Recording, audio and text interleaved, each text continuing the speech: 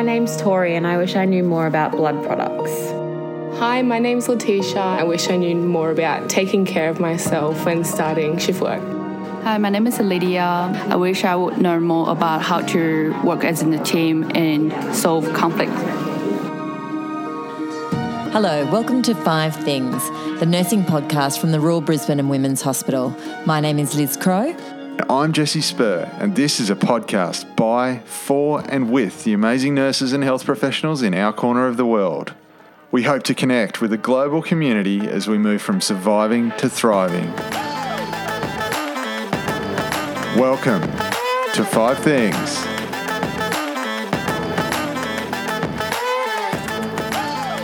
Hello, my name is Liz Crowe. And I'm Jesse Spur. And today we will be flipping the script a little bit. So there's not going to be a third voice on this podcast. We are going to be exploring loss and grief, which I didn't have to search outside of our office for an expert on this. Literally has written the book on it, or a book on it. So I will be interviewing Dr Liz Crowe, whose current work is as a staff wellbeing consultant at Royal Brisbane and Women's Hospital. And that is broad and varied work, to say the least. But Liz's, importantly to this subject, Liz's background is decades, plural, in paediatric social work, critical care social work, and has dealt with a lot of loss and grief over that time and supported people through it. So, Liz, can you give us a little bit of your origin story? I certainly can. Thanks, Jesse. So, yeah, as Jesse just said, I'm a social worker by trade. I worked as the senior social worker in the paediatric intensive care unit at the Queensland Children's Hospital for a couple of decades. Prior to that, did a lot of loss of grief work throughout paediatrics, so working in oncology, emergency department, burns, cardiac surgery, cardiology, right across the paediatric setting, mainly with children with life-limiting conditions, including children with cancer and oncology.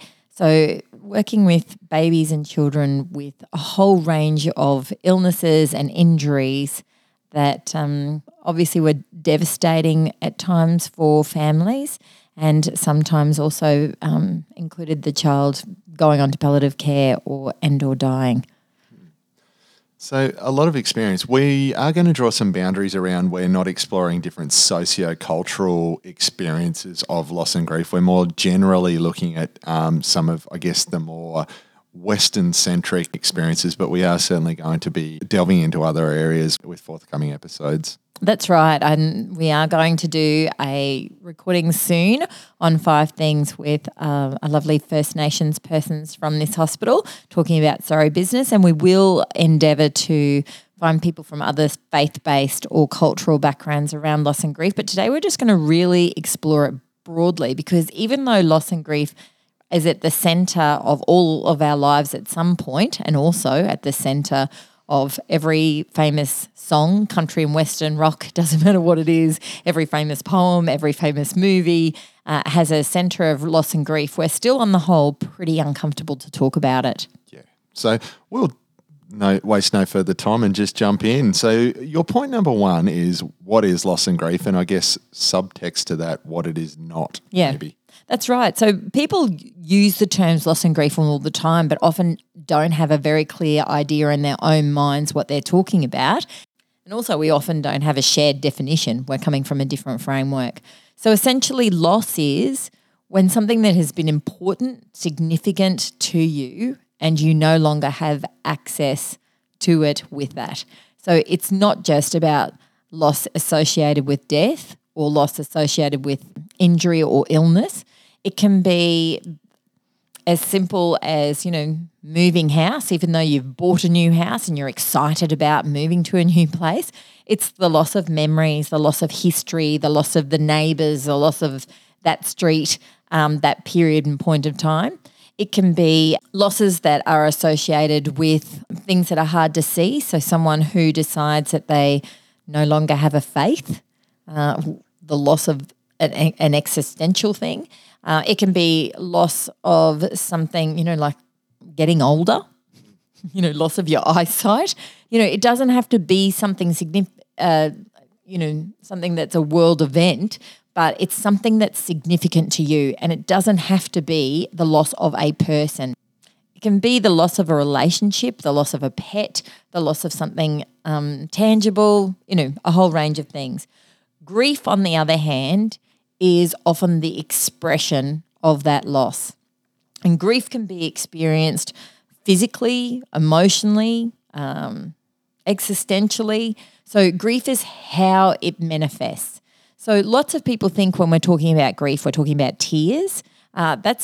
That is just one small component of the way that people grieve. So some other physical ways people might grieve, you might get diarrhea, you might get constipation, you mightn't be able to stop eating, you mightn't be able to eat anything. Your sleep may be disturbed, or maybe you actually find it really hard to wake up and to get going. You can have headaches, you can grind your teeth, you can get mouth ulcers. Grief can present itself in so many ways, and sometimes people can be grieving either physically or spiritually and not even realise that that's what's going on for them. So thinking of grief more like a spectrum rather than a continuum. Yeah, that's right. And it never, often grief sits somewhere within us, in the acute phases of a significant loss. We might see people are withdrawn or are crying or are angry or any of those ranges of responses. And sometimes,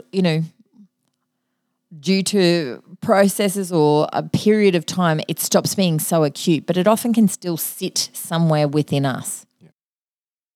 We'll move on from that into point number 2, which is there is no such thing as normal grief. No, that's right. So it would be great if there was. It'd make relationships so much easier, and it would really kind of provide us all with like, oh, okay, this means that I'm doing okay, this means that I don't. Grief is actually often quite frightening for people. It can create really big feelings or feelings that are brand new for us. But it's just like you couldn't say this is what a, in inverted commas, normal person looks like, or this is the normal temperature for a curry, or this is what a normal sense of humour looks like. There's no such thing as normal grief. People often talk about, is this complicated grief? Thomas Attic, who is one of the most famous authors around and researchers around grief, often says that grief by its very nature is complicated, because we're often relearning a world without that thing, without that experience, without that person, without that relationship. So I guess some of the things that people often say, like, is this normal? Some of the reasons that we grieve, some of the things that grief is dependent on is our age.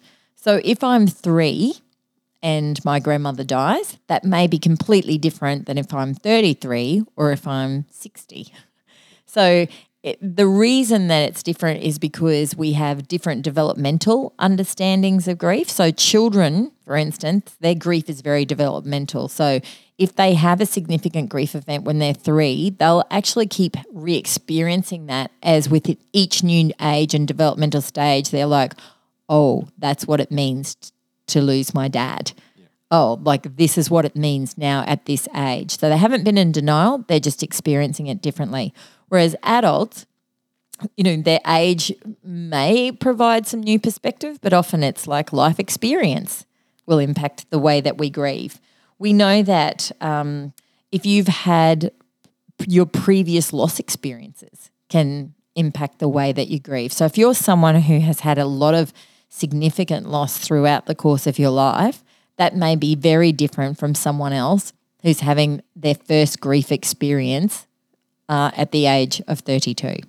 We know that people who have different faiths, that can, change the way that people grieve, change the way that they make sense of their grief. The research is actually quite interesting that it's not so much, or maybe your faith is obviously very important for people, particularly if it's around death and they believe their loved one has gone somewhere better or, somewhere safe or somewhere where they're going to be reunited. That can impact the way people grieve. Equally, we know that people who belong to a faith often have a strong community around them, and that also helps the way that people grieve. There's a fictional novel called The Sisters Brothers, and it has a great quote in it that says, grief reveals us. And I think that's true. What grief does is often the parts of ourselves that we might lock away or may not share publicly very often during a grief event, those things bubble to the surface, and it's why grief can feel so frightening. People who are normally very well in control of their lives decide what sort of face the public see. Grief can strip all of that away and make people feel quite raw and exposed. And I guess the other thing that I was really curious about with this is that the distinctions, if any, between professional grief and personal grief. So I've been fortunate to have relatively small, significant personal losses, a few, but relatively fortunate. But I've experienced huge doses of working for 15 years in intensive care and critical care environments of professional grief. Is there differences in terms of how we deal with those things? Is there anything that we can kind of learn through those as distinctions as well when we're talking on this? We could do a whole podcast on this. This is quite tricky because, again, it's, it depends what's going on for people in their lives, how well connected they are, what their support structures is, as to how, they're going to be able to integrate this grief experience into their overall functioning. But if I'm speaking really broadly, often the big difference with personal grief is that it's a significant change or disruption to your day-to-day life habits, etc.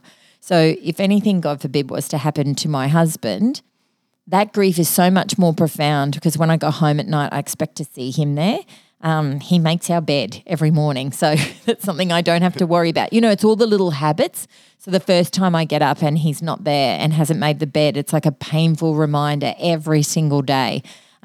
He likes to go and fill my car full of, fuel or whatever. It's all of those undoing of the habits that make the grief so much more profound and the longing so much more profound than a professional grief.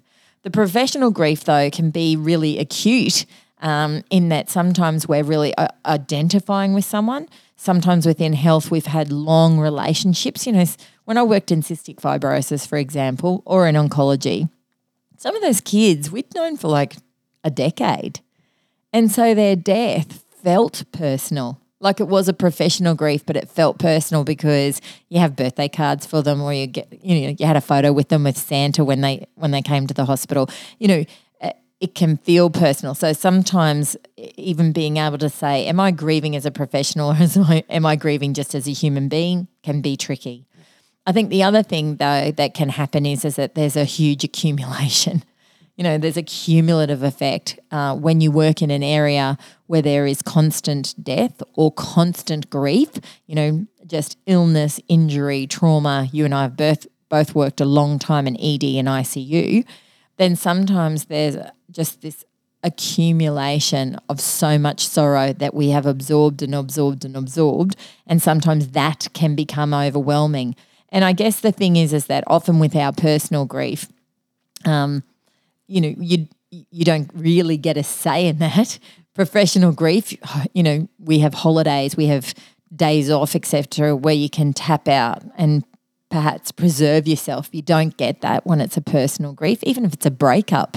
That terrible, heart-wrenching pain you feel when you feel like the love of your life has left you can be hard. So there's no clear answers with this personal and professional because all of us are bringing our life history, our context, where we are in this point in time, whether we're robust or we're vulnerable, and then something else piles on. I guess the thing is to ask ourselves, almost to have a curiosity about it, like why has this case, why has this patient and their family hit me so hard? And then to reflect what, I didn't do this just as an observer. Why was I involved? What keeps me here in this role? What was the meaning behind me being exposed to this? And I think if people can eventually tap into that, on top of, you're allowed to be super sad and cry and be disillusioned and all those things that happen as professionals. But if we can tap into meaning and personal, purpose behind why we were exposed and why we understand it, that can be protective. Awesome.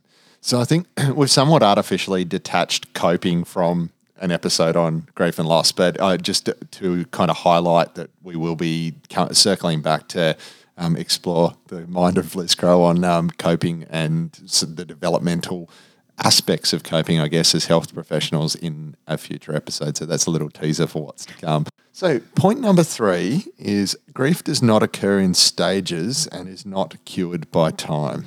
Look, I think these are the 2 biggest furphies you ever hear about loss and grief constantly. And for people who are grieving, it's quite painful to hear, I think. So Elizabeth Kubler-Ross did such a significant and important role in bringing anything on grief to the fore in some sort of theoretical framework. So Kubler-Ross's 5 stages of grief, which is denial, that's, no, this can't be happening to me.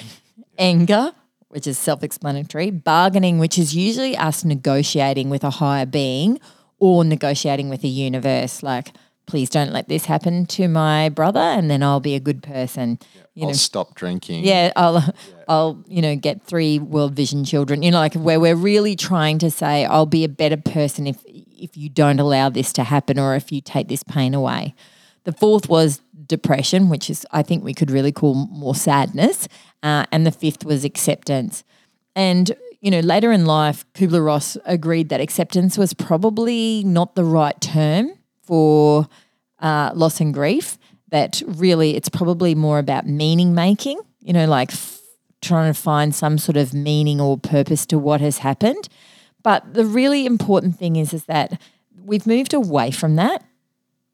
Often people in grief will experience those 5 things, but they also might experience many other emotions, and they don't happen in a linear structure. So I say to people, it's not like getting in a car and saying, right, I'm having a grief experience, but I'm just going to pull in here and stay for a while and be in denial, like, no, this isn't happening. I can't. And then, you know what, that's over. I'm just going to go through the drive-through of bargaining for a little bit. It doesn't happen like that. You can bounce back and forth, back and forth, back and forth. 9 years later, you can be really angry again. So it's not a linear structural thing, which I think lots of people hold on to, like, okay, I'm really angry today and I know this is going to pass and then it won't come back. And you can't promise someone that. So I think rather than thinking of it as stages is just think like there are waves, there are a whole range of things and they can loop back around depending on what the loss and grief experience is and how significant it was to you. The other thing is that, it'd be great if time really did heal. But, my sister died 52 years ago. My whole family still feels that pain, especially my parents. Now, I don't see them cry every single day, obviously, but it doesn't take much, particularly for my mum, to feel that gut-wrenching heartache. It's, it sits somewhere just below the surface. The way I like to describe this is that, time doesn't heal, but often with time, it doesn't stay as raw and painful as it is in those early weeks, months, years, right? And, if you and I both had a sibling loss, how you react and how I react goes back to that point number 2, like our past experiences, our culture, our understanding, our developmental phase, etc. So you can't say this is what happened for me, so this is what is going to happen for you. There was some beautiful research done on bereaved parents, which is obviously where I have spent the most amount of my loss and grief experience in pediatrics, that said what they asked people to do was very early in their bereavement phase, they asked them to draw a circle that represented their life and a circle that represented their grief. And most people, if you imagine, an A4 piece of paper, they put a tiny dot, just a dot in the middle, that was life, and they drew their grief as far as they could around the edges of that paper.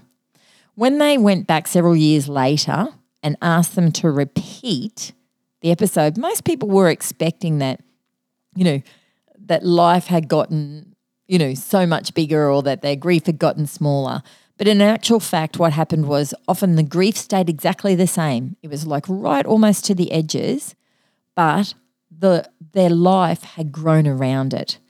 So the grief didn't shrink, life just grew around it. And for some people, that life can grow around quickly, and for some people, that is how the rest of their life is seen. And I say to people, when you've had a significant grief event, it's often like someone has given you an invisible pair of glasses, and then that's the lens of which you see the world from that day forward. Yeah. And look, I understand why it's really tempting to just think of there's stages or there's that time heals it, because it implies it's a passive process and that it's something that we don't have to really dig into to get through or survive or learn to live again within it. So that brings us really beautifully to your point 4, which is living with grief is exhausting and recovery is active. Yeah, so look, often people who have had a significant grief event, and that can be, becoming unemployed all of a sudden. It can be losing your house through bankruptcy. It can be a relationship breakdown, or it can be a death. Keep saying to me, why am I so muddled in my thinking? Why have I got this terrible fog in my brain? Grief is exhausting. And the problem with grief is we can't see it. I can't look at you and think there's a person who is grieving. I grew up in Mackay, and part of my cultural heritage is Maltese. Like, my mum is from Malta.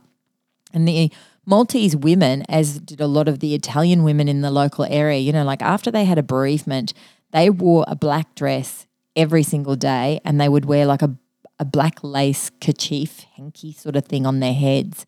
And they would do that at least for 12 months, but some of them never, ever wore colour again. And while people might be like, well, I'm glad we've moved away from that, it at least really identified, this is a bereaved person. And so, if they cut in line and you at Coles or whatever, you would cut them a bit of slack. But we often cannot see how huge that exhaustion is. And because it's so time consuming, it makes everything else really difficult to negotiate.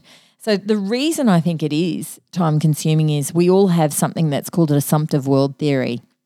This afternoon I assume that I'm going to meet my husband, I'm going to do a walk of the Riverloop, we're going to have dinner, then we're going to go home and watch a TV series. That's what I assume is going to happen. If something happened to him, that alters not just what's going to happen for my evening, that alters the whole entire course of my life. And so a part of that grief is not just the sadness, it is redoing or reimagining or replanning your entire life. And that's why it's exhausting. And beyond habit, like more just what you thought the rules of the universe were. Yeah, particularly, if you think I'm a good person, I did the right thing, I don't deserve this. And I often say, well, who does? Who does? Like, it's so hard. So that's why recovery, and it's not healed, it's not moving on, it's like learning to live with the grief. It's an active process. At some point, you probably have to fight your way back. It may not happen intuitively. So, if you don't feel like getting out of bed, that can last a very long time. You got to fight your way out. You've got to do all of those normal principles of well-being, like drinking water, eating nutritional food, catching up with other people who care about you, getting outside, getting some sunlight, moving your body. All of those things, even when you don't feel like it, are very important. I can't think of a recent time when staying in bed has made me want to get out of bed. Yeah. So, yeah, this is hard. And, if you're trying to support someone who's really grieving, it's hard to know how hard to push.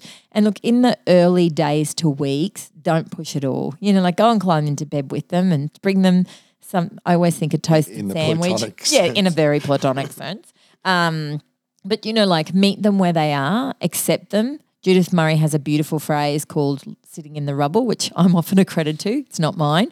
But, sitting in the rubble is about learning to just say wherever you're at, I'm not going to try and say anything to fix this. I'm not able to do that. There's no magic words, but I'm going to sit with you, buddy, as long as you need it. Yeah, and help tidy up if you get to that point. Yeah, exactly. Yeah. We're going to close the loop on this and come to point 5, which is grief is a part of life and demonstrates a life of meaning and love. This is a really nice way to look at it. Well, it's not just a nice way. It's what I actually really believe and what I've observed and what I've understood. Grief for everybody means that something or someone has been incredibly important to you. Your career has been important. Your health has been important. Your relationships have been important. Where you live in the street or the travels that you've had or the adventures have been important. And so when you lose that, it hurts. And the alternative is to live a life of nothing. Like the only way to avoid ever experiencing loss and grief is to live a life devoid of life. That's the only way. And none of us want to do that. There's a very tacky movie called Steel Magnolias, which we all used to love and watch at university. Every time someone broke up with a boy, we used to watch Steel Magnolias. And in it, Julia Roberts ends up dying, but she has a line where she says, "I'd rather 30 minutes of wonderful than a lifetime full of nothing special." And I think that's what loss and grief is about. Now, that's not trauma. That's a very separate thing to trauma. We're not talking about violence. We're not talking about people being assaulted or, having something stripped away because of abuse. This is around loss and grief. And so, all of us can think about, and for some people listening now, you're going through a terrible breakup. Nothing can feel as painful as a relationship breaking down. And that can be your first love or it can be your partner of 30 years walking out on your marriage.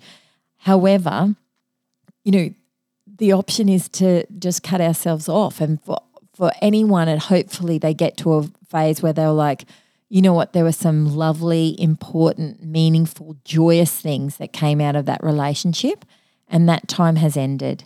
That it wasn't a failure. It's just that time has ended. And hopefully with time we can look forward and think, I would welcome love back into my life of whatever nature. So I think the thing is that grief, while it's painful and we'd love to all avoid it, we can't do it if we're going to live a life that is meaningful and purposeful. So I get the turn. You have to do the summary. I love this. I get to watch you squirm around something that you're not an expert in each week, and now I get a chance to. Awesome. So point number one was, what is loss and grief? And so loss is the loss of something that was important to us, formed part of our identity, part of the habits of our day, or part of just the world that is just central to our existence. Yep. Grief is the manifestation of our response to that loss, was, I guess, the simplest that I could take from that. Yeah, no, that's perfect. 2, there is no such thing as normal grief. It's so tempting to just have, this is normal grief, this person's going to do fine over there, they've had a bit of a cry at the front, versus this person is just shut down, quiet, not doing anything. There's a whole range of different spectrum of responses rather than just a linear of normal to maladaptive or normal to complicated as you said. And by its very nature and by the dependency of the impact of the loss, by the dependency of how that reshapes our view of what the rules of the world are, we're going to have a whole range of different responses to that. As you said, by its nature, it is complicated. Very.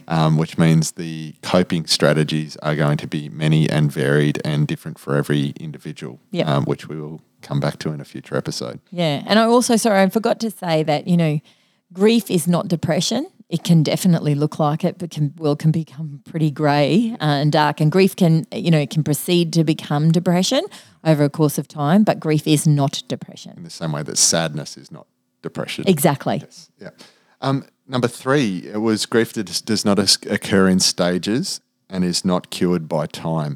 I really loved the research work that you cited around the drawing of grief by bereaved parents of life being a speck within a whole page circle of grief, and then down the track the grief hasn't shrunk, but life has grown. The life circle has grown within it. I think that was really nice, and it's a contrast to the excellent work that Kubler-Ross did in popularizing grief as like bringing it to the front as a thing that's talked about. And by its nature, often when there's a popularization of a topic to the mainstream, it can be a bit oversimplified. So number 4 was that living with grief is exhausting and recovery is active. There's no other way to put it than it's just hard work. Grieving is very hard work. It's heavy. It's a dense fog was, I think, what you used.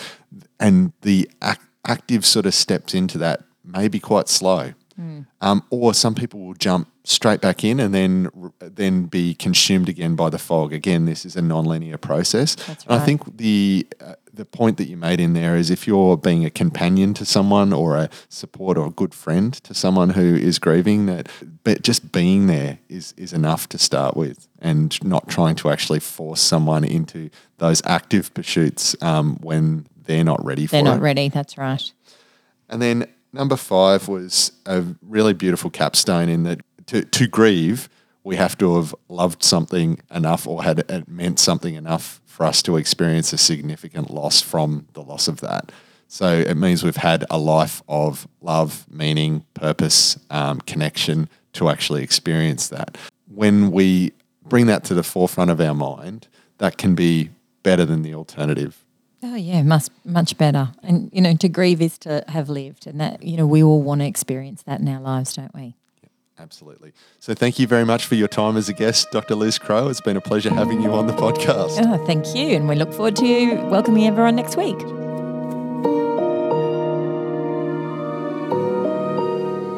The Royal Brisbane and Women's Hospital 5 Things Nursing podcast acknowledges the Turrbal and Yagara as the First Nations owners of the lands we now tread. We pay respect to their elders, laws, customs and creation spirits. We recognise that these lands have always been places of healing, teaching and learning. We also wish to acknowledge the First Nations people of the lands of our global community and encourage our listeners to seek out, listen and learn from the knowledge held in your shared space. As well as all major podcast outlets, you can find us at 5thingsnursing.podbean.com. Please also subscribe and give us a rating on your listening platform of choice. This helps others find the podcast. And finally, if you'd like to connect with Liz or myself on Twitter, we can be found at Liz Crowe 2, and for me, it's inject_orange. We would absolutely love to hear your thoughts, ideas, or feedback. Thanks for listening to 5 Things